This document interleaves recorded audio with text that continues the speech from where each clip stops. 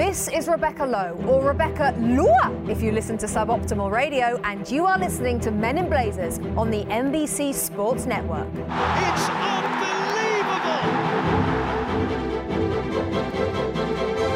From the Embassy Row studios in the crap part of Soho, am I loft in the crap part of West Hollywood, Rog? It's the Men in Blazers podcast. You're listening to Rog and Davo show. Rog and Davo. Pod save the Queen. Well, from the feedback you guys have poured in, you seem to like, and I'm not sensitive about this, Davo, you GFOPs seem to like Ranch and Davo far more than you ever did Rog and Davo.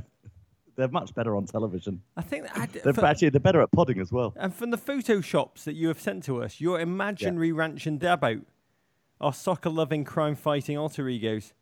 All I can say is they seem to have a lot more hair than we do. That's good. The hair of our dreams, without a doubt. You seem to picture us like an English-speaking Starsky and Hutch. Davo obviously being the good-looking blonde one, David Soul or Owen Wilson. Me being the swarthy, Semitic-looking Starsky, which I will take. I always had to be Hutch when I was a kid, when I played Starsky and Hutch with Ben Rumney. And I never wanted to be Hutch. I always wanted to be Starsky. Why is that? Because I think we've spoken about this before on the pod. David Soul was just so boring in that role. Blonde? No one wanted him. Blue, honestly? I don't think so. Starsky just looked... Not even down south. Starsky just looked like a good accountant there. Yeah, but he was exciting, he was dynamic, he was funny. He was Jewish. Happy birthday, Dabo. Yeah, thank you. Did you get your cheeks done for your birthday? Because somehow you look even younger. No, I had the right one done this year. I had the left one done for my 50th. For my 51st, I went in with the right cheek. How was it? How was it? Oh, another great birthday, Rog. I didn't go multi-continents this year. I just went bit of a New York celebration, bit of a Los Angeles celebration. The highlight, Rog, was the night before my birthday, into my birthday, I went and saw Sheryl Crow play at the Troubadour. I've never been a huge Sheryl Crow fan. Sheryl Crow is still going. Sheryl Crow is back. She's like the Gareth McCauley of pop. She's so old, but she keeps going, and she's got angular cheeks. They are the same person.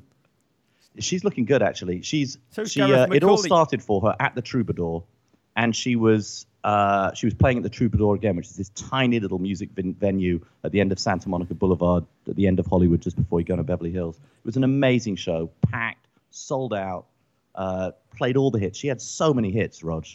First Cut is the Deepest, All I Want to Do Is Have Some Fun, all the stuff. But the biggest moment for me, and I was sort of like, I was sort of stunned. I stopped dancing for a minute, Rog. I stopped singing along. Hang on, you were up on your feet for this. Oh, I was up on my feet. I was going for it. I was being transported over people's heads in the crowd. I was surfing the crowd. I was really into it. Did you have a beer buzz in the morning? More than a beer buzz. It was a fairly severe tequila buzz. We need a tequila sponsor, by the way. Note to us. Talisker, single malt Scotch. Go on. But when she started playing, if it makes you happy, then why the hell are you so sad? I was just immediately stunned into silence, into sort of nothingness. It's like one of those dream sequences in a movie where sort of everything sort of peeled away from me. Why? And everything went close. Why? And it was just, Rog, you were completely revealed to me at that moment. That song is just you all over. It is either about you, which freaks me out a little bit, how Sheryl Crow wrote that song about you, or what might freak me out a little bit more, it's written about someone just like you, which means that I would have to accept that there is someone in the world just like, there is another Rog. If it makes you happy, then why the hell are you so sad? Obviously, because happiness is a privilege, and I don't believe in privilege, David. Yeah. But, wow, the only song I know to my knowledge, 100% that's been written about me is Carly Simon's You're So Vain. Yeah, I've only got Tony Basil's Hey Mickey, You're So Fine. That's it. That's the only one I've got. But I think the only song that Sheryl Crow, Gareth McCauley has written about me is Can't Cry Anymore. That was I think Cheryl and I watched Everton play Liverpool in the semi-final together, FA Cup semi-final, and that's what she wrote in a pie. And I love that you thought about me as you were being crowd surfed around the Troubadour at your peak Davo happiness. I'm very, very touched. Just one reason out of millions that I want to toast you, my partner in pod and life, so quick-minded, creative, so damn sexy. Let's put it all together into one. Keep taking each one of those placebos, Davey. I am so not quick-minded. That sort of does delegitimize the statement of how sexy I am. Keep doing your leg days and keep savouring life. Keep savouring life. I'm raising an early Guinness, the first of many, on this next hour towards you. But I want to talk to you, David, for a moment about life. Yeah. It's kind of a moment of realization when I thought about you, my friend, my dear, dear love, Dabo. And it was when I was on a train ride and I had a moment where I just thought about life, the world, about culture in which we live, the culture in which you ply your trade. I was on a 45-minute train ride, David. I was totally psyched to be on that train ride. I love a good train. We never really talked about that. No, I love a train ride. But I once took the train right across America when I was about 16 or 17. It was the greatest thing I've ever done. It made me when you say you were 16 or land. 17, that means that you started when you were 16. By the time you'd ended, you were 17, maybe almost 18. Yeah, I was just jumping those trains like a little hobo. Can I say that, J-Dubs? Hobo. J-Dubs is nodding. Yep, hobo. Fine with J-Dubs. If Jem was in, she'd be like, no, jumping on those it's amazing. I was like hanging out with Woody Guthrie. It was the full-on American works. So I'm on this train. I've got a book I need to finish. I'm like psyched. I've got 40 pages, 45 minutes. But I ended up not touching the bloody book because I was completely distracted by my seatmate, young woman, who spent the entire trip, the entirety of that trip, looking at her cell phone, which is fine, totally fine. But wait. She spent the entire 45 minutes scrolling through one photo after another of herself, which she had taken herself. These were selfies from exactly the same arm's length of her, like with her neck upwards, looking at the camera, one photo after another, one smiling, the next frowning, a third raising a little cocktail, fourth pulling a duck face, then wearing a dog nose, tongue, cute little ears filter, hungover in bed, feigning sleep on the subway. You were on a train ride with my 10-year-old daughter, Ingrid. I was on the train ride with millions and millions of America, Dave. I mean, I'm talking, this seatmate scrolled through maybe 1,000 photographs, probably more, of herself for nearly an hour, and she was so happy. She was delirious. She was fascinated. She was totally consumed. And I realised, Dabo, thank you for bearing with me, this is what we're competing with. And by we, I mean Men in Blazers, I mean the Premier League, I mean the Democratic Party, I mean CBS, HBO, Hollywood, the entire entertainment industry. We are competing with millions of people, your daughter amongst them, who are quite happy, ecstatic almost, just looking at the most beautiful sight in the world, essentially their own reflection in the mirror. Well, it's amazing you've just said that. I mean, to broaden that out a little bit, it is true that the entertainment business, the sports business, filmed entertainment on the big screen and on the small screen essentially competes not against like digital video that will go on mobile. It competes against text messaging that people do with their friends, their Facebook updates, their own selfies, their Instagram feed, Snapchat. Is that people are way more into the content that they produce of themselves and with their friends. Of course, that's more interesting to them than content which is about other people. But this wasn't even her with her friends. This was the same photo from the same distance over and over and over again. And it was, I was like, where do we go from here? Is there a day when we just have thousands of photos of just our belly buttons? Is that the only step down from there?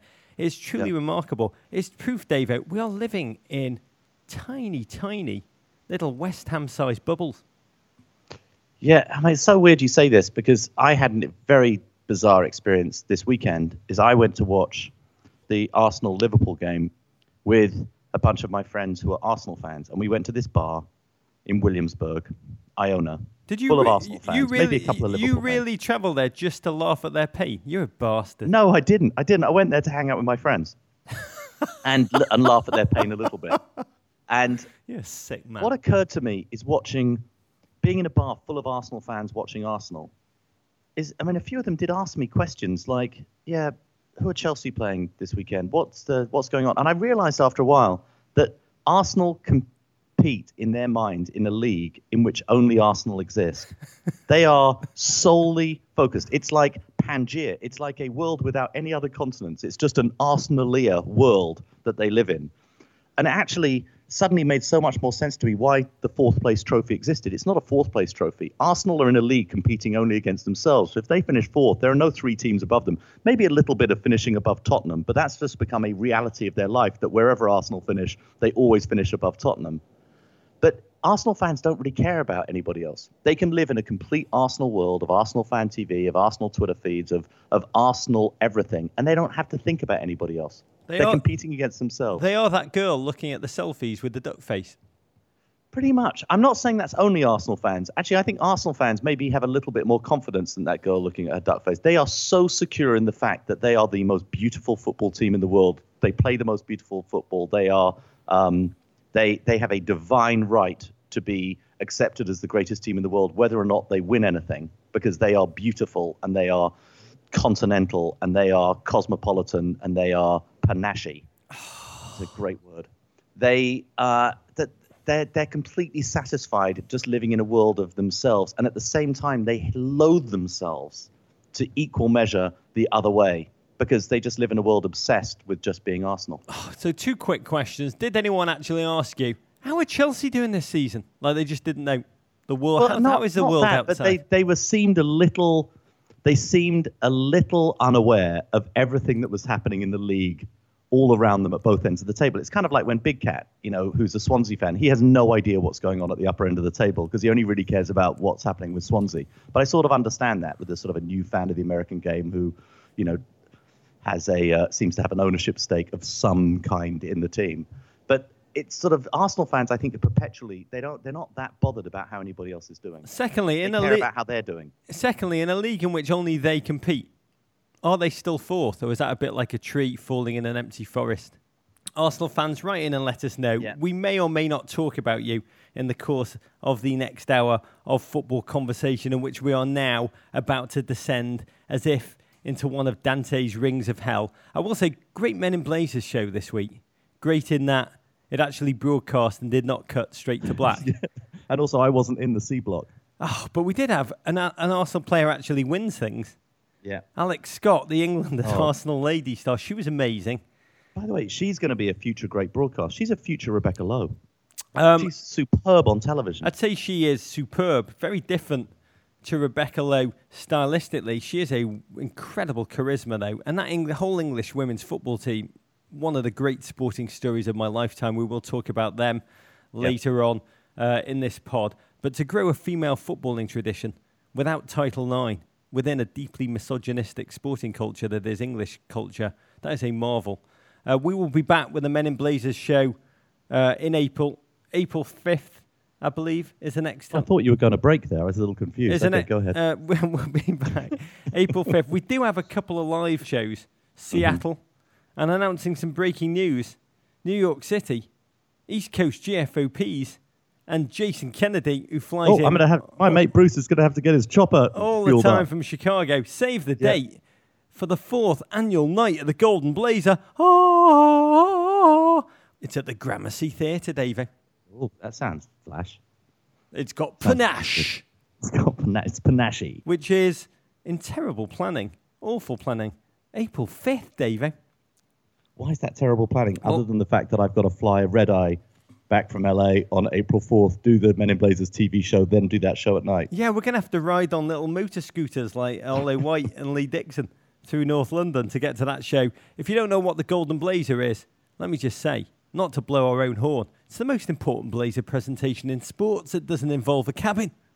Yeah. It's our event. You might have to build a cabin. I'd love to build a cabin with you, Dabo. I would really love that one day. It's a dream. It honours one person whose distinguished service has left an indelible mark on soccer culture in this great nation. Our first 3 recipients, God, this seems like an age ago. The great ESPN journalist, another man who looks younger and younger each year. It must be the horse pills. GFOP Bob Lee. Yeah, second one to call him about the horse pills. I need some more. Okay, second one went to World Cup champ turned broadcasting savant Super Julie Foudy. Yes. Last year, gave the Golden Blaze only to FIFA hunting Attorney General Loretta Lynch. Oh, my word. Does that mean we have to give it to Sessions this year, David? Yeah, I know you told me who we're giving it to, but I can't actually remember. All I can say is it's not Sessions, but it is going to be a true giant of the game. We know who it is, and it is a true true giant, an enormous, a Goliath on whose shoulders all of us are sitting. I cannot wait. But it's going to be a special, special night with some amazing guests. You'll be able to tell your grandchildren you were there, if you were there. There will be beers, there will be pies, there will be GFOPs from across the nation. Proceeds will go to the amazing veterans charity, Hope for the Warriors, that we love. Tickets are going to go on sale in the next week. Watch our social media for more information. There'll be a pre-sale via our newsletter, The Raven. So sign up for that on meninblazers.com and you can access the GFOP pre-sale. Also, Seattle GFOPs, where we are headed next week in a march of wonder and folly. We're going to have a post-match Guinness with you at a pub, TBD, which will be announced hopefully by the end of the week. A lot of shows, Dave, but to the football. Okay, Rog, we got a packed show. We're going to scratch our bald heads while pondering Arsene Wenger's decision to bench Alexis Sanchez in the Gunners' 3-1 loss to Liverpool. We're going to break down a Chelsea win over West Ham. So predictable, Irons fans didn't even bother destroying their own stadium. And we discussed the Zlatan-Tyrone Mings scuffle that made Charles Barkley versus Bill Laimbeer look like a gentleman's duel. Plus, GFOP Christian Fuchs calls in to talk Leicester's relegation dogfight, Claudio Ranieri's dismissal, and their upcoming Champions League tilt with Seville. To the football, Rog. Open the Guinness. Solo Guinness has its own charm. Yeah, a little early in the morning. Actually, there's never too early in the morning for a Guinness. So this weekend's slate of games, there are a repeat of those from the Premier League's opening day. A reminder, if we needed one, how the world has, let's just say, careened out of control since August. Let's raise a glass and toast us. God help us all, Davo. And by all, I mean Everton fans. By the time this pod is released, we will be between 26 and 28 38ths of the way through the Premier League season. Both of those numbers reduce. And coming off a weekend in which the slugfest for the top four saw some figurative and literal haymakers, we kick right off with Liverpool 3, Arsenal 1. Fans. Jurgen Klopp and co. deliver an emphatic victory over Arsenal in a clash with massive top four implications. Arsene Wenger opted to begin the game with the league's joint leading scorer Alexis on the bench after a training ground bust-up. He paid dearly for it. 2 goals from Roberto Firmino and Sadio Mane left the Gunners 2-0 down early. Finally, after a torturous first half, the lanky Frenchman introduced the pocket-sized Chilean, and Arsenal got one back through that guy, Welbs. But it was too little, too late, as Wijnaldum added a third, and Liverpool leapfrogged Arsenal into 4th place. Oh, what a battle, Davo. A top 4 clash that had all the fear and self-loathing of a relegation 6-pointer. Liverpool, the only organisation in the world entering this game whose year had been worse than PricewaterhouseCoopers. And Arsenal, their manager, poor Arsene, on the brink of becoming, let's just say, a greater source of public concern than even Richard Simmons. In the run-up to this game, he called himself a specialist in masochism, and it proved to be so prescient a name. It was just agonising fare from the off, thanks to his tiff with star striker, leading scorer, and your local neighbourhood dog walker, Alexis. God, it was a weird one this day, because at first the British media thought that Arsene had just tactically benched Alexis. That's where he wanted to drive the story, somewhat pathetically, before and after the game, saying he wanted to go more direct with Olivier Giroud, admittedly a Liverpool killer in games past, 5 goals in his last 7 against the Reds. You can analyse it tactically, but ultimately the whole Sanchez thing is just a political nightmare. And on Monday, we learned that Sanchez had stormed off a training pitch mid-session and then had an angry exchange with Captain Laurent Koscielny, it's always Koscielny, on the way to the locker room. The weird part of it all was if that was the case and Sanchez was benched as a result of that, his punishment was so half-assed. Any parent can tell you the most important rule when you're raising a child is just to be rational and consistent, especially when you're punishing them. And Arsene's punishment that you little Chilean must suffer by watching Arsenal play for 45 minutes, an exquisite torture only known to Arsenal fans, was so half-assed. He then delivered the opposite message. I need you so very badly, and even though this gives you complete leverage in contract negotiations and undermines any sense of discipline, I'm going to throw you on in the second half. It was just desperate. It was sad. It was a half-assed symbol of much of what is wrong with Arsenal's competitive culture. Very distracting for the other 11 players. It's one thing if you're going to punish him and you're going to say you're out of the squad, then the rest of the team don't have to think about him. But if he's sitting there on the bench the whole time and you know that you can be replaced by him, or you're wondering why your best player is sitting on the bench, it's just somewhat confusing for everyone. Absolutely. You either utterly banish him, in which case you're saying to the other lads, we're going this alone. You don't do that. You don't go against the team. You don't go against our culture. There's ramifications. Or you play him, but you don't do this kind of ramifications, but then again, you kind of don't. And Arsenal went into this game with no Ozil, out with the flu, no Sanchez. Really, this was a taste of Arsenal 2017-18 come early. And my God, it was awful because from their first attack on 9 minutes, Arsenal's backline imploded. The one player you want to stay somewhat tight to, especially in a narrow game, is Sadio Mane. He has been like almost a one-man team for Liverpool in the sort of ever since the first third of the season. Fantastic ball from him, dangerous ball. You thought it was going to be Coutinho. He talked about, I think he said, he sort of suggested it may have been a dummy. Firmino knocks it in at the back post, 1-0 to Liverpool. And he had so much time to miscontrol that ball, Firmino, with his big, bright, bold incisors shining in the Anfield lights. Poor Arsene. God, we saw this so many times this week, just buried his head in his hands. Hello, darkness, my old friend. I've come to talk with you again. And then every Arsenal trope just came to pass. El Neni, Xhaka, no shape in midfield, no identity, no tempo, no ambition, no tactical plan to get Giroud the ball, Davo, not even from corners. Petr Cech actually made a sensational save to stop Arsenal going down 2-0 early.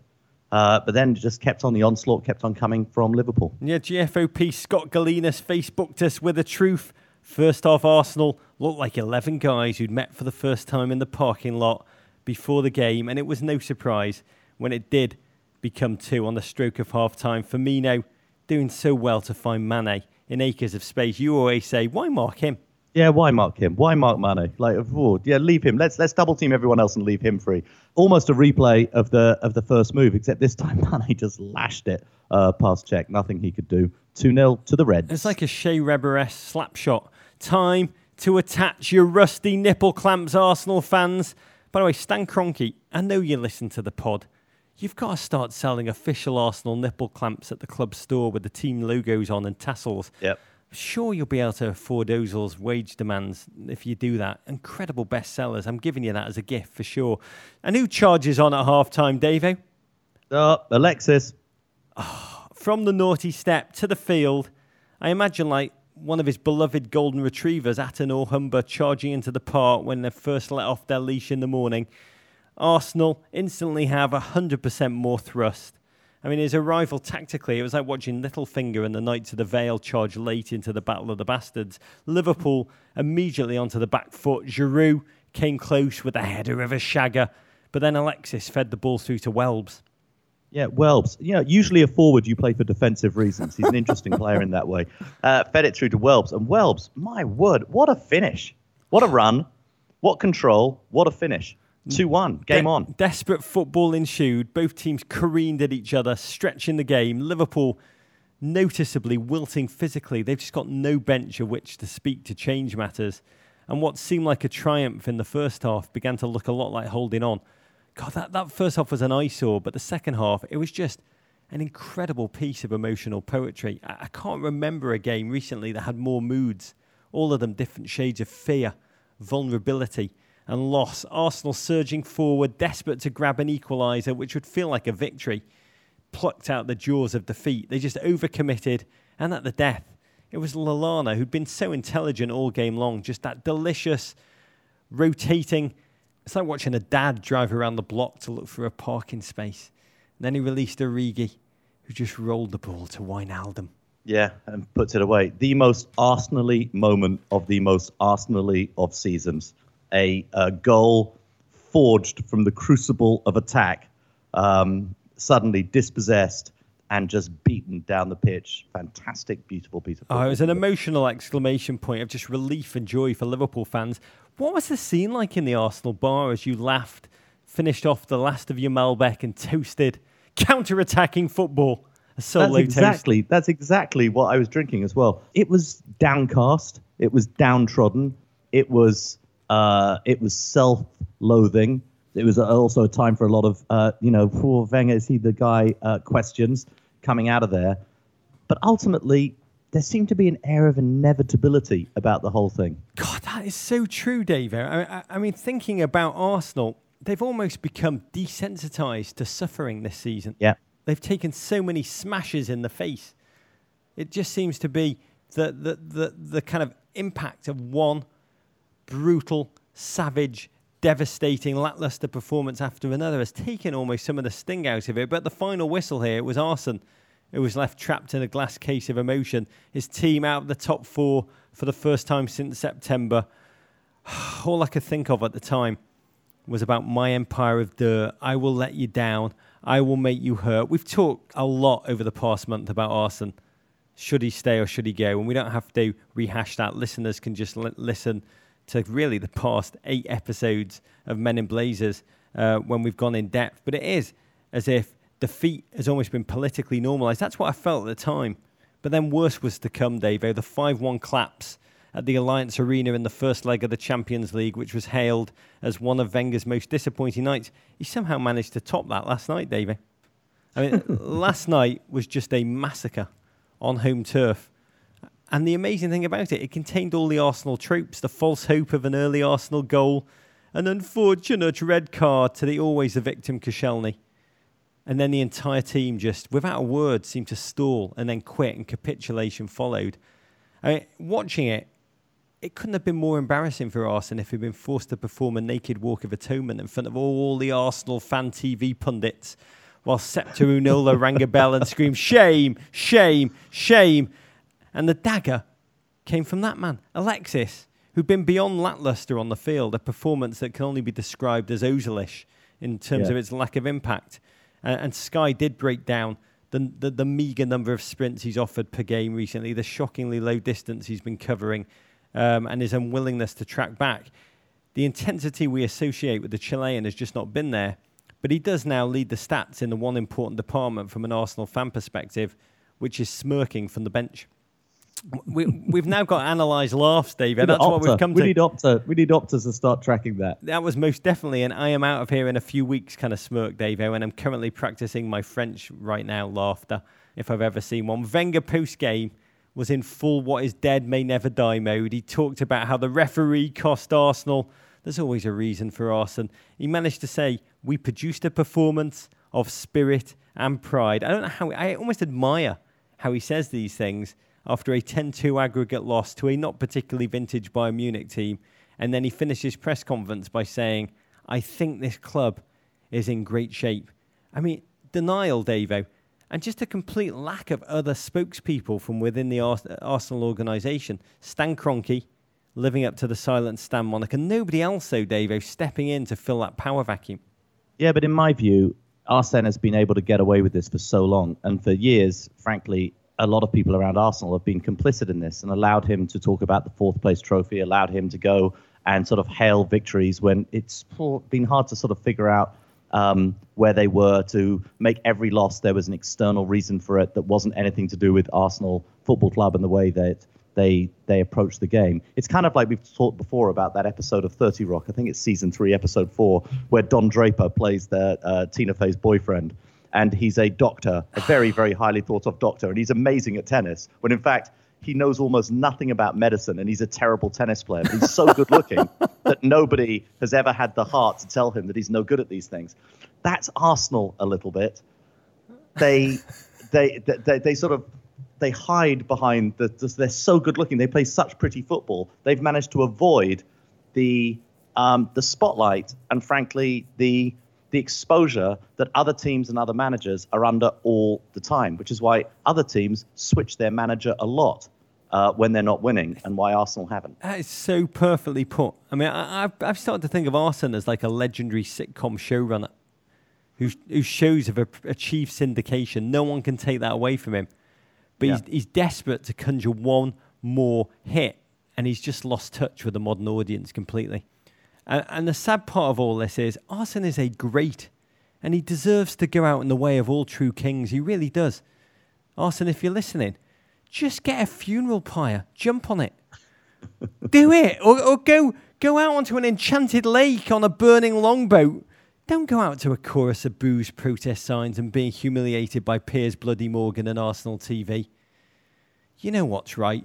Arsenal now have to host fifth level Lincoln City in the FA Cup, themselves managed by a remarkable young manager, Danny Cowley, who was a phys ed teacher this time last year. He's going to take his minnows out to play at the Emirates. He said, read all of his quotes. They're beautiful.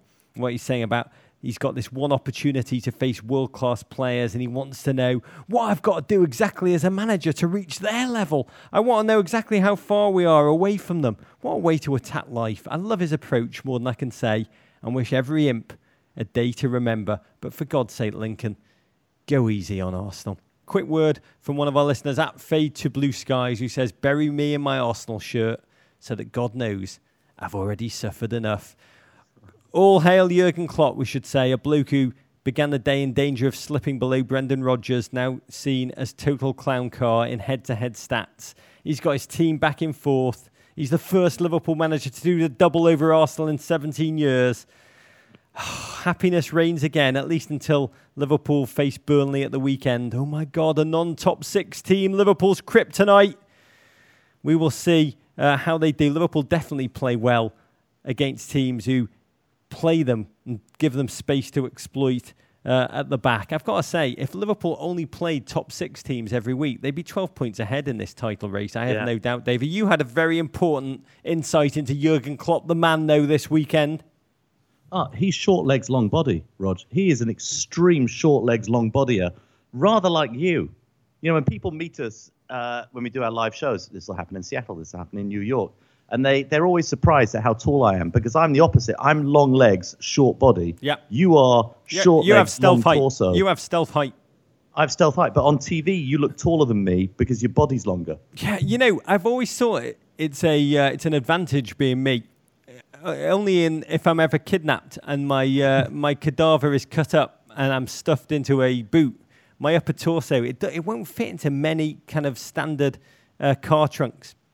So beware future kidnappers. If you are going to kidnap me and do extraordinarily horrific things to my body and leave me in Newark parking lot to rot, you just got to do it in like a large kind of sedan. Okay. Yeah, maybe an SUV. Prepare thoroughly and victory will be delivered. Go on. Okay, moving on. West Ham 1, Chelsea 2. Goals from a lightning-quick Eden Hazard counter and Diego Costa's down-belows give Antonio Conte's side an exacting victory over the Irons. Chelsea stay 10 points clear of second-place Spurs and 11 clear of third-place City, who at the time of recording have a game in hand. Yeah, a game that sounds closer than it was. As dominant a 2-1 as you'll probably see this season, though you wouldn't know it from the way Antonio Conte screamed and bellowed and harangued his players for the entire 90 minutes from the sideline. This game had all the suspense of the Pacquiao-Mayweather fight, where one fighter would just so outclass the other, could hurt them at will, prevent them from laying a glove in return. Lanzini's late 92nd minute goal for West Ham seemed only to be there to muck up Matoga fantasy clean sheet. Credit West Ham, they huffed and puffed from the outset. But God, this Chelsea team, it's what they've done all season. They believe collectively, absolutely, in their ability to soak up whatever is thrown at them. Knowing all they have to do, Dave, is just wait for their foe to make one mistake and then they spring. That first goal, though, Rog, that break, Eden Hazard and Pedro playing that nifty little, tic-tac-toe lines, triangles between just two men on the halfway line, and then Hazard breaks that big bottom. How fast he cuts with the size of that bottom. I mean, it defies physics, Rog. You know those shoes that the kids have, tiny kids, where they're walking 1 minute and then they just can get wheels to pop out and they can kind of coast with little wheels. I am sure Eden Hazard is coasting on rollerblades, stealth rollerblades. And the way he just blew past Darren Randolph, he more killed him with that first touch of sheer confidence of a player operating on another level, and he knows it. He's just a jewel in this system. Frank Lampard, really interesting to listen to him gushing pre-game with a sense of wonder. That is a man that has played on great Chelsea teams. But hearing him gush with a sense of wonder about the tactical system, he said, no other team can live with it. And it's so true. It occurs to me that Eden Hazard may have muscles in his bottom that other people don't have in their bottoms, that manage to move his thighs and therefore his legs in different directions, in different sequences than other humans, than other bipeds can actually move their legs. That may be the secret. It can be the only... Is there a phrenology of buttocks? Yeah. Is there a study of buttockology? If any GFOPs are masters of the phrenology of buttocks and can add to our insight, I mean, we are absolutely baffled. But his body part is not the only one that dominated in this game, because Diego added a second off his ball sack. Yeah, no, it was a messy goal, but it was coming. Diego, let's just say it was, at the very least, horse placenta assisted, that goal. It seemed to be with his inner thigh that he managed to score that. Reminded me of the first goal I ever scored for my school, third 11, away at Frank Lampard's Brentwood. Yeah, the people are still talking about that goal for the third 11, but that was actually Diego Costa's 17th of the season in the Premier League. At PB Glazer tweeted us and said, Eden Hazard just passed the ball with his back. Diego Costa scored with his undercarriage. Please turn up the FIFA 17 difficulty. It was all like watching a boa constrictor subdue an ocelot. I love the way Luiz and Alonso were so prepared and intelligent in the way they totally subdued the Andy Carroll threat. And honestly, every time West Ham... and Dave and Azpilicueta defended him amazingly, Rod. Every time West Ham attacked, Chelsea looked more likely to score because of that counter. Question for you, Davo, from @Trippus Maximus. That's an old GFOP. Yes. Davo, Kante and Hazard for Messi. Do you do it? Oh. Well, I think at this point, Chelsea are so... Look, Messi would take Chelsea perhaps to a different level in terms of what they could go and do in Champions League football. But right now, I'm quite happy being really good in the Premier League and having a go in Europe. And I'm enjoying watching this team play so well. The team is so happy. Kante is so phenomenal, game after game after game. What he's doing, what Conte is getting out of Victor Moses, what he's getting out of what he's found in Alonso, what a jewel of a footballer he is, not only at the back, but going forward as well. I wouldn't change anything on this team right now. And we've got some very, very good young players coming through at this club as well, so I wouldn't change anything. To be truthful, I wouldn't swap Kante for Hazard and Messi. Oh, you're right. God, he's amazing.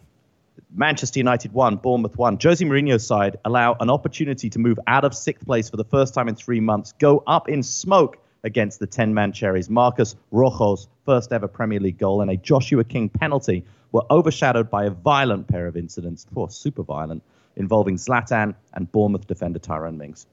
Oh, Manchester United, they continue to jump the shark. I mean, a floundering Bournemouth, there for the taking, shell-shocked from the off. Just United opening with a barrage of shock and awe and terrible, terrible finishing. They seem to be able to pick the Bournemouth backline apart at will. And once Rojo prodded home on 23 minutes, you felt it could easily have been 4 or 5-0 to United. And it was a flagrancy that's been a theme of this season. But in this game, my God, did it come back to haunt them. Out of nowhere, Phil Jones turned into old Phil Jones, tripped up Pew, penalty. My second son was watching this and he said, that guy, Phil, he can only do 2 things, get injured or foul people.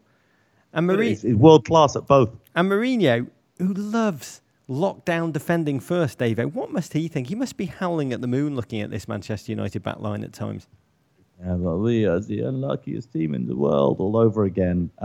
It's tough to watch Man United this season and not understand why they don't have 10, 11 more points. They really could be competing for the title. They have just thrown away game after game after game, and very un-Mourinho-like. There have been some very Mourinho-like elements of this season, but this has been very un-Mourinho-like. And the game, suddenly gobsmackingly tied up, just went off. It absolutely went off. This Bournemouth United, it's a stealth rivalry. There was an incredibly physical game last season right after the Manchester United bomb threat. This game is a game that is bizarrely crazy, and it was embodied by 2 blokes. I mean, a heavyweight battle that just seemed to be going on without the referee being able to do anything to stop it for almost the entire first half. Zlatan and Tyrone Mings. First, Zlatan flung the defender onto the floor. I think the technical term is ragdolled. He ragdolled him. And the feud just turned from simmer to full burn. By Kevin Friend's complete awe of the Swede, who after that incident appeared to lecture the ref rather than vice versa. Then it all came to a head on the edge of the second half. A terrible stamp. Oh. And many people said, it wasn't intentional. He clearly didn't intend to do it. But at a certain point, recklessness, as you and I, both former law students, recklessness approaches a level of intent. We just do not want to see people getting their heads stamped on in professional soccer matches. Looked awful. Thank God Zlatan was okay. Certainly okay enough to end up elbowing Mings back in the head a few minutes later. Neither of which were seen. I don't know how a player gets away with either offence. I don't know how assistants don't see. It makes a joke of the game. You cannot do what Tyrone Mings did to Zlatan. You can't do it. You can only do that legally to Luis Suarez, Diego Costa or Laurent Koscielny. Yeah, you're right. But then Zlatan, just full-on Randy Savage with the elbow drop. Kevin Friend then in the spotlight, no confidence whatsoever to try and investigate the issue. He did what we call in England bottling it and ended up turning around and gave a second yellow to Bournemouth captain Andrew Surman. Surman here. It's like when I got sent to my room at my 5th birthday party for everybody else's bad behaviour. You deserved it. I got sent to my room when everybody else was misbehaving. My mum, the only way she knew how to control it, may she rest in peace, was to send me to my room. All of us have a beaker from the Muppets moment in life, Davo. I got Kevin Friended by my mum. God, you know what? Kevin Friend, we will talk about in a second. It is shocking to me that Mings and Zlatan already on a yellow. Zlatan got off totally scot-free. The FA have stepped in. Zlatan has been banned for 3 games after Mings jumped into his elbow. He'll be suspended for the FA Cup quarter-final at Chelsea and then Middlesbrough and West Brom games. He's scored 26 goals in all comps this season, 17 more than any other United player, which is a shocking statistic. He will be missed. Yeah, the relativity, a lot of people questioning. I guess this is a 5-match ban the FA have handed down now to Tyrone Mings. 3 matches for Zlatan. The Cherries have already said they're going to appeal. Man United, we don't know yet. A lot of people are going to be upset about, especially Bournemouth fans, about they're going to see that as being relatively unfair. But I do think that it was just the rareness of seeing someone get their head stamped on, as opposed to, unfortunately, the all too frequent use of elbows against heads. That is the reason why he got a larger ban. Yeah, Tyrone Mings has not yet brought out an autobiography called I Mings. And when you do, you get a lesser ban from the FA. But the capper to this black eye of an incident, Davo, it came when the Times broke hilarious, and the more you think about it, so don't think about it, rather depressing news that Kevin Friend's incompetent performance and the one that followed it from Anthony Taylor, who awarded Burnley a penalty after one of their own players handled the ball in the Swansea area, came right after, Davo, came a day after a number of the top-flight referees had returned from a 3-day bachelor party bender in Marbella for Taylor's forthcoming wedding. Yes, ladies, he's taken. God, a referee hangover would be such a good blockbuster, Davo. I think Ed Helms would be an amazing Kevin Friend. Bradley Cooper as Clat Snatch. He's a very versatile actor, Rod. Although Clats will probably want to play Clats. Yeah, and get some residuals. Bournemouth down to 10 men. United couldn't take advantage of it. Zlatan's day to forget. No one picked up the scoring slack. The Tiger Woodsification of Wayne Rooney continues. God, the Neverboard is just broken. Pogba, worst of all, woeful. No goals or assists against the top 6 this season. Fast becoming the worst blockbuster trade since Dwight Howard. But we've got to talk about the Zlatan penalty, Davo. Karma lovers. It's the best thing they've probably ever seen since John Oliver's profound and delightful interview with the Dalai Lama. Yeah, also it was a well-hit penalty. It was not a horribly hit penalty. It was a fantastic save from Boric, who seems to specialise in saving penalties. He's very good at that, Rog. Yeah. But it was a moment that, you just would not have perceived it as being possible as Zlatan stepped up to go and take that. There is a God, and she loves cherries. And Boric, who is an absolute liability of a goalkeeper, has saved 4 of the last 6 penalties that he's faced in the Premier League. Incredible decision-making from a man who, as we always like to celebrate, has a tattoo of a monkey bending over around his belly button, which serves as the aforementioned monkey sphincter. Mourinho's excuse was Pete Mourinho. For 4 months, we've not had the penalty, so we didn't train penalties. The guys weren't ready. An astonishing quip from the best manager in the world, but not the best manager, from 12 yards. So United have this 17-game unbeaten run, which stays alive, but it feels so unsavoury. 8 draws in that sequence, 10 on the season, including points dropped against Bournemouth, Burnley, Hull, Stoke, West Ham. Mourinho made your point after the game, Davo. He said if you accumulate all the points we've dropped, you're talking 10 or 12 points. And you're not just talking about the top 4, you're talking about the top 2 or the top 1. No, Mourinho, he has this team so close to being contending. Already I would put some money on them for next season. Moments like this, missed penalties, late equalizers, all sorts of things have compounded to sort of leave this side 10, 11, maybe 12 points short of where you would expect them to be. I got to say, to watch this United fail to seize an opportunity to break into the top 4 at home against a terrible Bournemouth side who were down to 10 men with the referee crumbling. Anyone who's watched Sir Alex Ferguson era United, it was astonishing to see, and it really made United feel like the most famous mediocre team in the world. I do sense the absolute belief amongst United fans that Mourinho is a born winner who could immediately restore whatever it takes to win mentality at Old Trafford. I really felt it took a body blow during this game. There's an edginess. If United don't get back into the Champions League, and right now their best chance might be by winning the Europa League, a certain restlessness amongst United fans is going to grow and grow through the Chelsea FA Cup clash at the weekend. But you look at their league schedule, 4 games coming up, Middlesbrough and vacationings, West Brom and Everton, and then Sunderland. They've got to win 9 or 10 points there or not, and that's going to define the season. A team in great form. Tottenham beat your team, Rog. Everton 3-2. The Premier League's equivalent of Andre 3000 and Big Boy do it again. 2 goals from Harry Kane and a delicate deli flick. See Mauricio Pochettino's side past the Toffees at White Hart Lane. Tottenham stay second, Rog. Just 10 points off Chelsea. Another week, another chapter in the epic Latin poem that is the life of young Harry Kane, the man for whom the White Hart Lane faithful have now unfurled a new chant. One season wonder. He's just a one season wonder. Just 2 goals this week. His 15th in his last 13 games in all comps and a Premier League best 19 on the season. That first goal, though. Oh. Amazing. I mean, look, no one seems to hit the corner more accurately than Harry Kane. Reminds me of Alan Shearer, Rog. When the ball's at his foot, you just feel like he's going to score.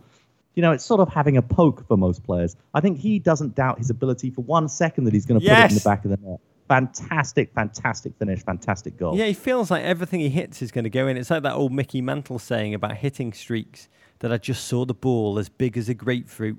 He's an incredible finisher, and I thought a lot about him watching this game. He just seems to be a man who loves scoring goals more than anything in his life, David, on or off the field. If you gave him the choice of the greatest, rarest car in the world, owning it, making love to the person of his dreams, or scoring a goal, he would not take a second. He would choose that goal. And so would I, by the way. He was also a kid that struggled with his weight and his physicality and his mentality as a 13, 14-year-old. He's not always been a human wonder, surrounded by agents and yes men telling him that he's the greatest thing ever. And his present countenance, it just seems to reflect those early struggles. That he's a human being who takes nothing for granted and just will not let himself coast, Davo. And as an Everton fan, I mean, number one, that handshake with Delhi, I'd say even Trump's handshake with the Japanese Prime Minister was cooler than that. But bar that, it was a funny experience watching this game. There was the normal pain of taking a punch in the chin. I mean, the loss did kill off my deeply buried, never truly articulated dream of a late run to grab a Champions League place. But I also admired so much about this Spurs team with their high-tempo football, their ambitious manager, their young English core. Spurs, they're everything that the Everton of Ross Barkley and Tom Davis want to be. Yeah, absolutely. I know great sympathies from you and me, to be honest, towards Tottenham. Just enjoy watching this side play football. Just enjoy the whole way that they're built from the manager on down. That final goal to seal it for Tottenham, that third, that wonderful. I mean, that ball from Harry Winks was amazing in itself. But that finish from Delhi, it reminded me of my favourite Chelsea player of all time, Zola. It was a Zola-level flick. Audacious, Rog. Just so well done. Yeah, it was Leon Osman-esque. I'll say Everton were moral victors in this one because we prevented Harry Kane from scoring his contractually obliged hat-trick. Okay, Rod. Sunderland 0, Man City 2. Pep side win their 4th on the spin, thanks to Sergio Aguero and Leroy Sané goals. The victory leaves City 11 points off Chelsea. They're preparing to take on Stoke this afternoon as we speak. Sunderland, meanwhile, stay rooted to the bottom of the table, meaning David Moyes is holed up in a dark room in Wareside as I read this. Yeah, that's just a normal Wednesday for old David Moyes. Oh, but this was clinical, it was comfortable, it was professional, clean sheet to boot, controlling, dominant, Manchester City football. They never really had to break out of a jog, thanks to David Silva, who's such a masterful technician. We're chatting to J-Dubs about this. It's one of the most underrated Premier League careers. I mean, I think there's something about his unassuming demeanour that he has, but ballads should be written about the way that man plays football. And another golden game by Leroy Sané. I am falling in love with him. He's got the afro of Marouane Fellaini with the skills and abilities of a real professional footballer. He's the kind of player that whenever he gets the ball, everyone in the stadium just gets out of their seats. The hair on your neck stands on end. You want to watch him charge and beat and undo his opponents over and over again. And once he calibrates his finishing, as he did here, he's going to be a true force. You might want to get a new mentor. The one great piece of information from the commentary team in the pre-game is that Raz is Leroy Sané's mentor on the team, which I just love. It's going to end well. Only bad decision Pep made all day, Dave. That overcoat. It's got 90% too much zip, Pep. Way too much zip. There was a lot of zip. J-Dubs looked at it and goes, that is proof, if you needed it, that Pep is just surrounded by a bubble of yes-men. Because someone needs to pull him aside. Have a word. West Brom 0, Crystal Palace 2. Big Sam's anti-relegation tonic, served in a pint glass and smelling faintly of Chardonnay, is finally settling at Selhurst Park. Wilfried Zaha and Andros Townsend goals give Palace back-to-back league wins for the first time since September. They're up to 17, 3 points clear of the drop. This is the match of the weekend. I've watched it twice. Not because of the football, which was crap, but just watching the two British troglodyte Neanderthals on the sideline. It was wonderful. Big Sam and TP. It was like watching a Pict battle an Anglo-Saxon with a Stone Age club. It was something so beautifully primitive about it. By the way, I know HBO, I know you're listening.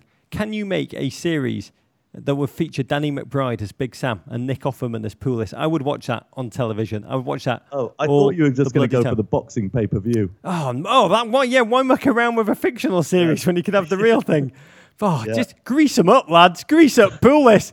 By the way, in the HBO series, to make it great, both of them must be in love with the same woman. What woman would that be, though? I can't quite... Maybe it's Streep. Maybe they all end up living together in a second-hand Airstream at the end of the series, but who am I to judge? Palace... I feel like Tilda Swinton could play her. Tilda Swinton could actually play both Big Sam and Pulis. She's very versatile. Palace fans, huge 3 points. Another one for Big Sam, who normally likes his points one at a time. 3 wins in 5 now. And the fans serenaded Tony Pulis, who famously owes Palace owner Steve Parish $4 million after extracting a loyalty bonus deceitfully whilst the Palace manager. The Palace fans sang, "We're having your house. Oh, Tony Pulis, we're having your house." Oh, football humour. Swansea 3, Burnley 2. Come on, Bob. Another big win for Paul Clement's Swans, and the best thing to come out of Pamplona since the sun also rises. Fernando Llorente, the big Spaniard, scored twice to bring his tally for the season to 11 and move the Swans up to 16th place. 5 points clear of the drop, Rog. Yeah, 5 wins in 8 games for Paul Clement. That is water into wine territory, Davo. He's manager of the season, Bar Conte, for me. Watford 3, Southampton 4. A Premier League scoreline in honour of Major League Baseball's fast-approaching opening day sees the Saints rebound from last week's EFL Cup heartbreak with a win over fellow mid-table tenants Watford. Another goal for the Premier League's answer to Shaggy from Scooby-Doo, Manolo Gabbiadini. Stoke 2, Middlesbrough 0. Borough's offensive impotence, it's not that normal and doesn't happen to every team, sees them finally slip into the relegation zone. A brace for level-headed Austrian, that's saying something, Marko Arnautovic, the difference in this one. Arnautovic, there are few more gifted goal scorers in the league when he wants. He's so... you know the old phrase, he scores when he wants? Yeah. He does. Arnautovic, when he wants it, he scores. He just doesn't want it He doesn't want it very often. He just doesn't really want it very often.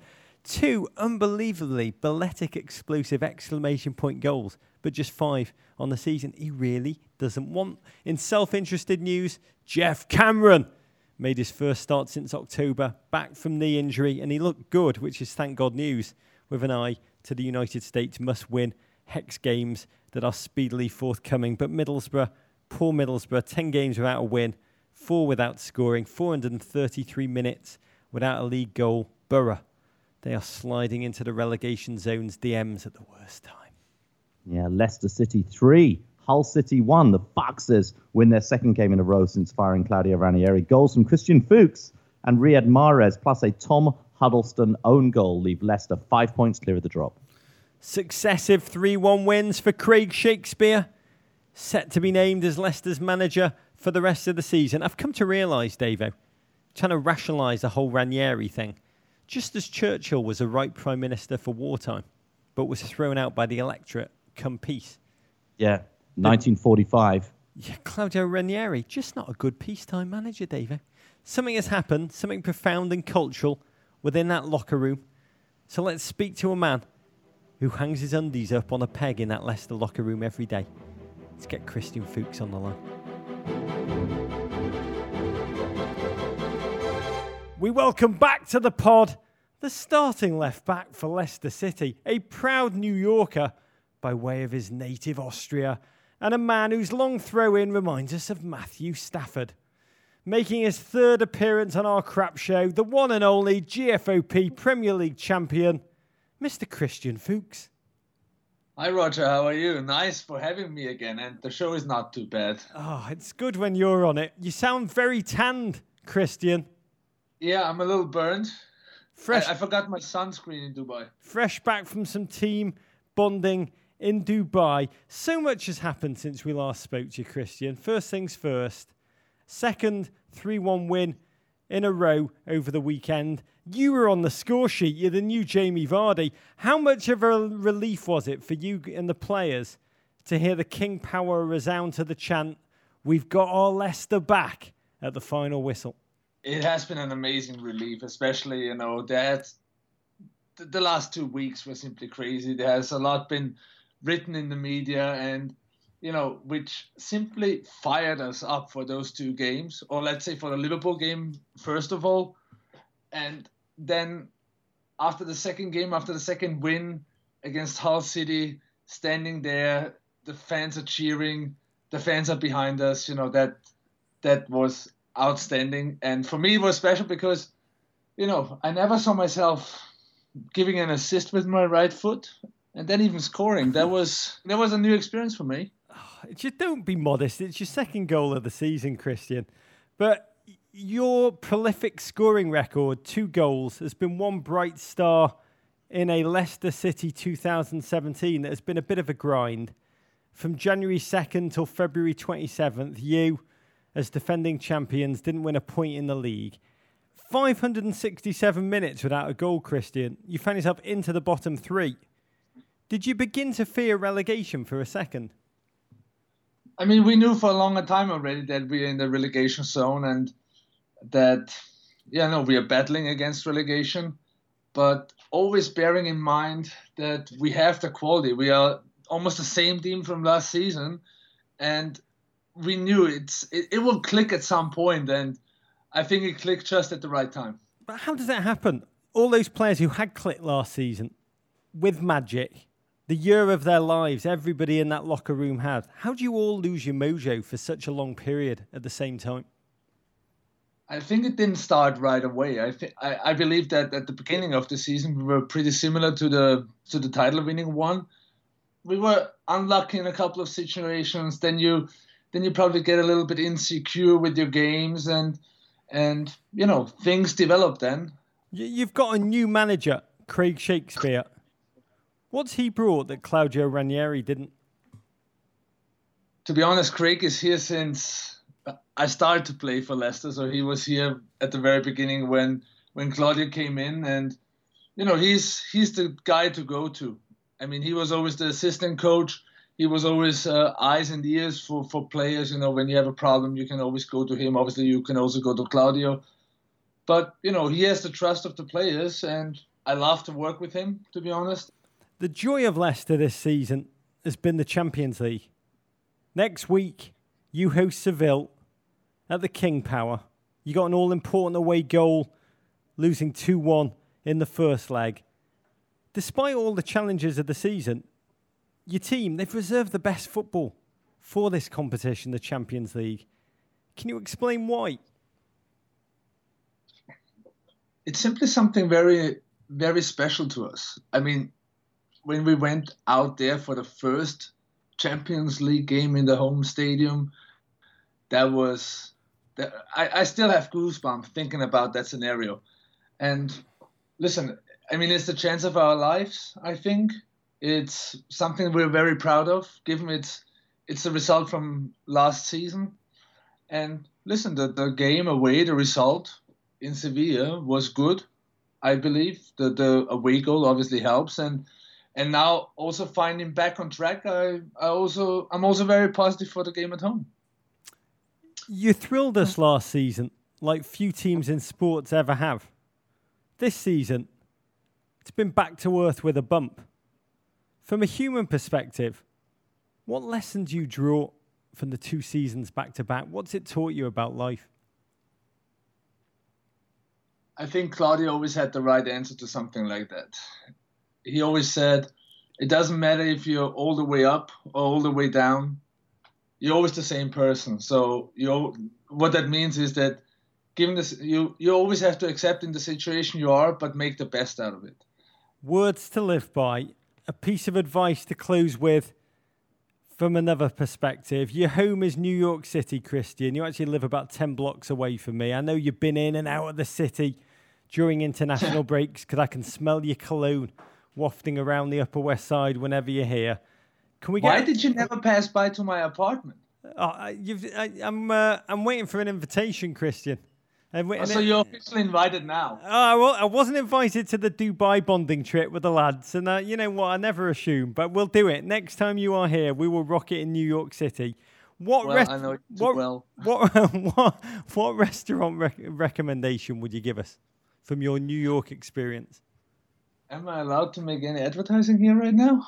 Juan Mata did when he came on last week. He plugged his dad's restaurant.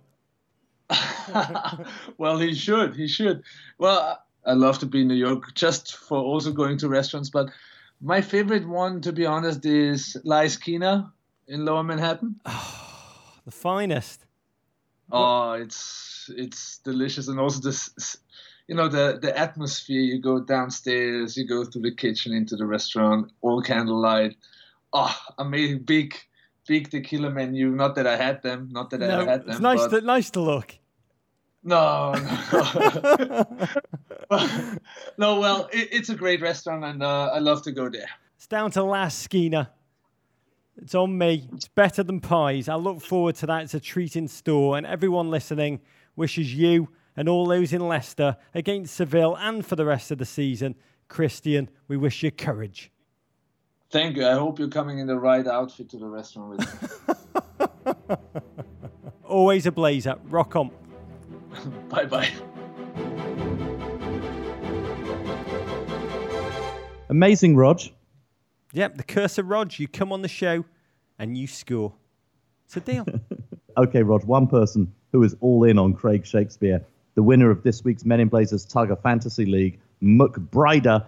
He started 5 Foxes, Rog, including Christian Fuchs, on his way to amassing 183.75 points. Congratulations, McBrider. We can only assume the patch we're sending you will be up there with your 2006-2007 Fulham Player of the Year award. And now in MLS, Rog. MLS. Oh, God. By the way, on that sting, we had a Raven from GFOP, Tom Hanley, one of my favourite Ravens we've ever had. He wrote, "Did you know that your MLS Screech is not an eagle, but a red-tailed hawk?" Oh. I love our GFOPs. Good for us to know. MLS Opening Weekend saw us welcome 1 new stadium, 2 new teams, and an additional reason to stay rooted onto our couches Saturday and Sunday afternoons. Some cracking games. Atlanta United FC fell 2-1 to New York Red Bulls in their franchise home opener. Minnesota United FC's welcome to the league was slightly more jarring. Yeah, I'm going to call MLS the He Believes Cup from this point on, Davo. But what a weekend. Massive start to the season. Kicked off in Portland. What an intoxicating atmosphere. What a fan base. It is American Dortmund. And poor new boy Minnesota United FC, Town United. 5-1 defeat, their biggest ever for an expansion side. And then Sunday, in back-to-back games, we got to see Orlando City Stadium opening, a magical American sight. Yeah. I mean, in downtown Jamlando. You see it, Davo. You just want to leap through the television set and go and watch a game there, right? Yeah, absolutely. Looks fantastic on television. It's built right downtown in a, they've been trying to rejuvenate downtown for a while between what the Orlando Magic have done down there and what now Orlando City have done. Just very, very good for that town. They never really recovered from you leaving. It's like Nathan Ake and the Bournemouth backline. But I'm thrilled for everyone in Orlando. And then 2 hours later, Davo, 55,000 fans packed into Atlanta's first home game ever at the Bobby Dodd. Tremendous feat for any club in any league in the world, as is the 30,000 season tickets they've sold for their inaugural. Amazing, amazing fair. And I cannot wait to get down to Atlanta this year. Premier League, MLS, not the only fantastic football played in the world over the last couple of weeks. The She Believes Cup, Rog, fantastic tournament. The US women's national team, however, will be smarting this morning after a rough go of it at the tourney. You were at Saturday's game against England. I was. I took my daughter to She Believes in weather that was -8 degrees. I almost lost my fingers to frostbite, but even if I had, it would have been worth it. There is nothing better, Davo, than taking your daughter to a US women's national team game and just the memories that it creates together, even losing ones, for this transitional US women's team for whom debutante Rose Lavelle was a standout. This is a team that's transitioning both in terms of personnel and style of play, and they went down to a plucky English performance, the Lionesses' first win over the US since 2011. The US, they don't lose at home, but they then went on to get smashed by France 3-0, proof that the women's game is getting ever more tactically proficient and nothing is going to be a given for this US team again. Carly Lloyd summed up the dark mood of the tournament. It's disappointing. We came in fourth. We scored one goal. Long gone are the days of always winning. It's not going to be easy. In better US news, the US Under-20s won the CONCACAF Under-20 Championship 5-3 on penalties against Honduras. The first time ever that they've won this. Our future is bright again. Happiness will reign in the Klinsmann house. Not only because Jurgen will feel a level of vindication for his youth work, but his son Jonathan, good Jonathan, was in goal. He and his teammates are now headed to the Under-20 World Cup in South Korea. Godspeed. And final global news, Barcelona's coach Luis Enrique has announced he's going to step down at the end of the season. His honesty upon doing so was so human. He said, I need to disconnect now. There are some people that spend a lot of time in their jobs and enjoy it, but that's not my case. Oh, Bob Bradley for Barcelona. Yeah, could happen, Rog. Your hybrid FA Cup / Premier League weekend looks like this. A massive game down at the bottom of the table as Paul Clement Swans try and wiggle another limb free of the quicksand against Hull City at 10 a.m. on the NBC Family Networks. Then at 12:30 p.m, prepare your standard def FA Cup glasses for Arsenal versus fifth-tier Lincoln City on Fox Sports 2. Oh, and God. Sunday, God, back please. on NBC SN, it's Liverpool hosting Burnley at noon Eastern. Then that evening, MLS completes the ménage à trois of competitions with the two new teams, Minnesota and Atlanta, both of the United FC variety, clashing at TCF Bank Stadium at 5 p.m. Eastern on ESPN2. The Galaxy versus the Timbers follows at 7:30 p.m. on Fox Sports 1. There are many ways to connect to us. One is through our Amazon Emporium, which helps keep the show going. Anytime you go on Amazon for items big or small, just click off the Emporium page, and MIB gets a tiny percentage that allows us to cover the cost of creating the show. What are you putting in the Emporium this week, Rog? A book! Questions of Travel. William Morris in Iceland, a weird and really rather wonderful book. The work of a legendary English designer who in 1871 travelled by mailboat from Scotland to Iceland, a 4-day journey, and then traversed the brutal, beautiful primal landscape on the back of a pony in search of escapism and adventure. He writes in flowery, enthusiastic language that just makes me wish I'd travel with him. And the essay just keeps asking the same set of questions over and over again. Why do we travel? What is the pleasure of witnessing new sights? And what is the transformative power of the experience? The volume comes from an amazing publisher who I adore, Notting Hill Editions. They've lovingly created a series of astonishingly beautiful books out of riveting essays. And this one's worth buying just to support the total fabulous romance of the publisher's mission. A rare Amazon Emporium entry for me, Rod, because you can't do any It's not a tool. You can't do any DIY around your house with it. You can't grill with it, nor does it offer some questionable medical benefit to you, like compressing your legs or some sort of placebo-like pill. It's the Sonos Play One compact wireless smart speaker for streaming music in black. I like the black ones, Rog. A bargain at $199. Do you have Sonos, Rog? I love music. This Sonos system is so good. It works so well through the app. The sound out of these little speakers is fabulous. If you like this, go and buy more. Build a whole home speaker network for your house. You can build surround sound around your television. Sonos is such a great product. As you know, I work for Sony. We're not paid anything by Sonos. I'll probably be fired for recommending Sonos as a Sony employee. But my God, the stuff is fantastic. I do have Sonos, David, and I feel closer now, knowing that you do too. I feel as close to you as you do to me when you watch Cheryl Bloody Crow. Visit meninblazers.com to sign up for our newsletter, which we produce with our partner Guinness. You can follow us on Twitter at meninblazers, at Embassy Davies, at Roger Bennett, on Instagram at meninblazers, at Embassy_Davies, on Facebook, Men in Blazers. You can always send your ravens to the crap part of Soho. You can always email us at meninblazers@gmail.com. Venderpunk Rog. War Pig. Who wants to sex Matumbo? Explosion.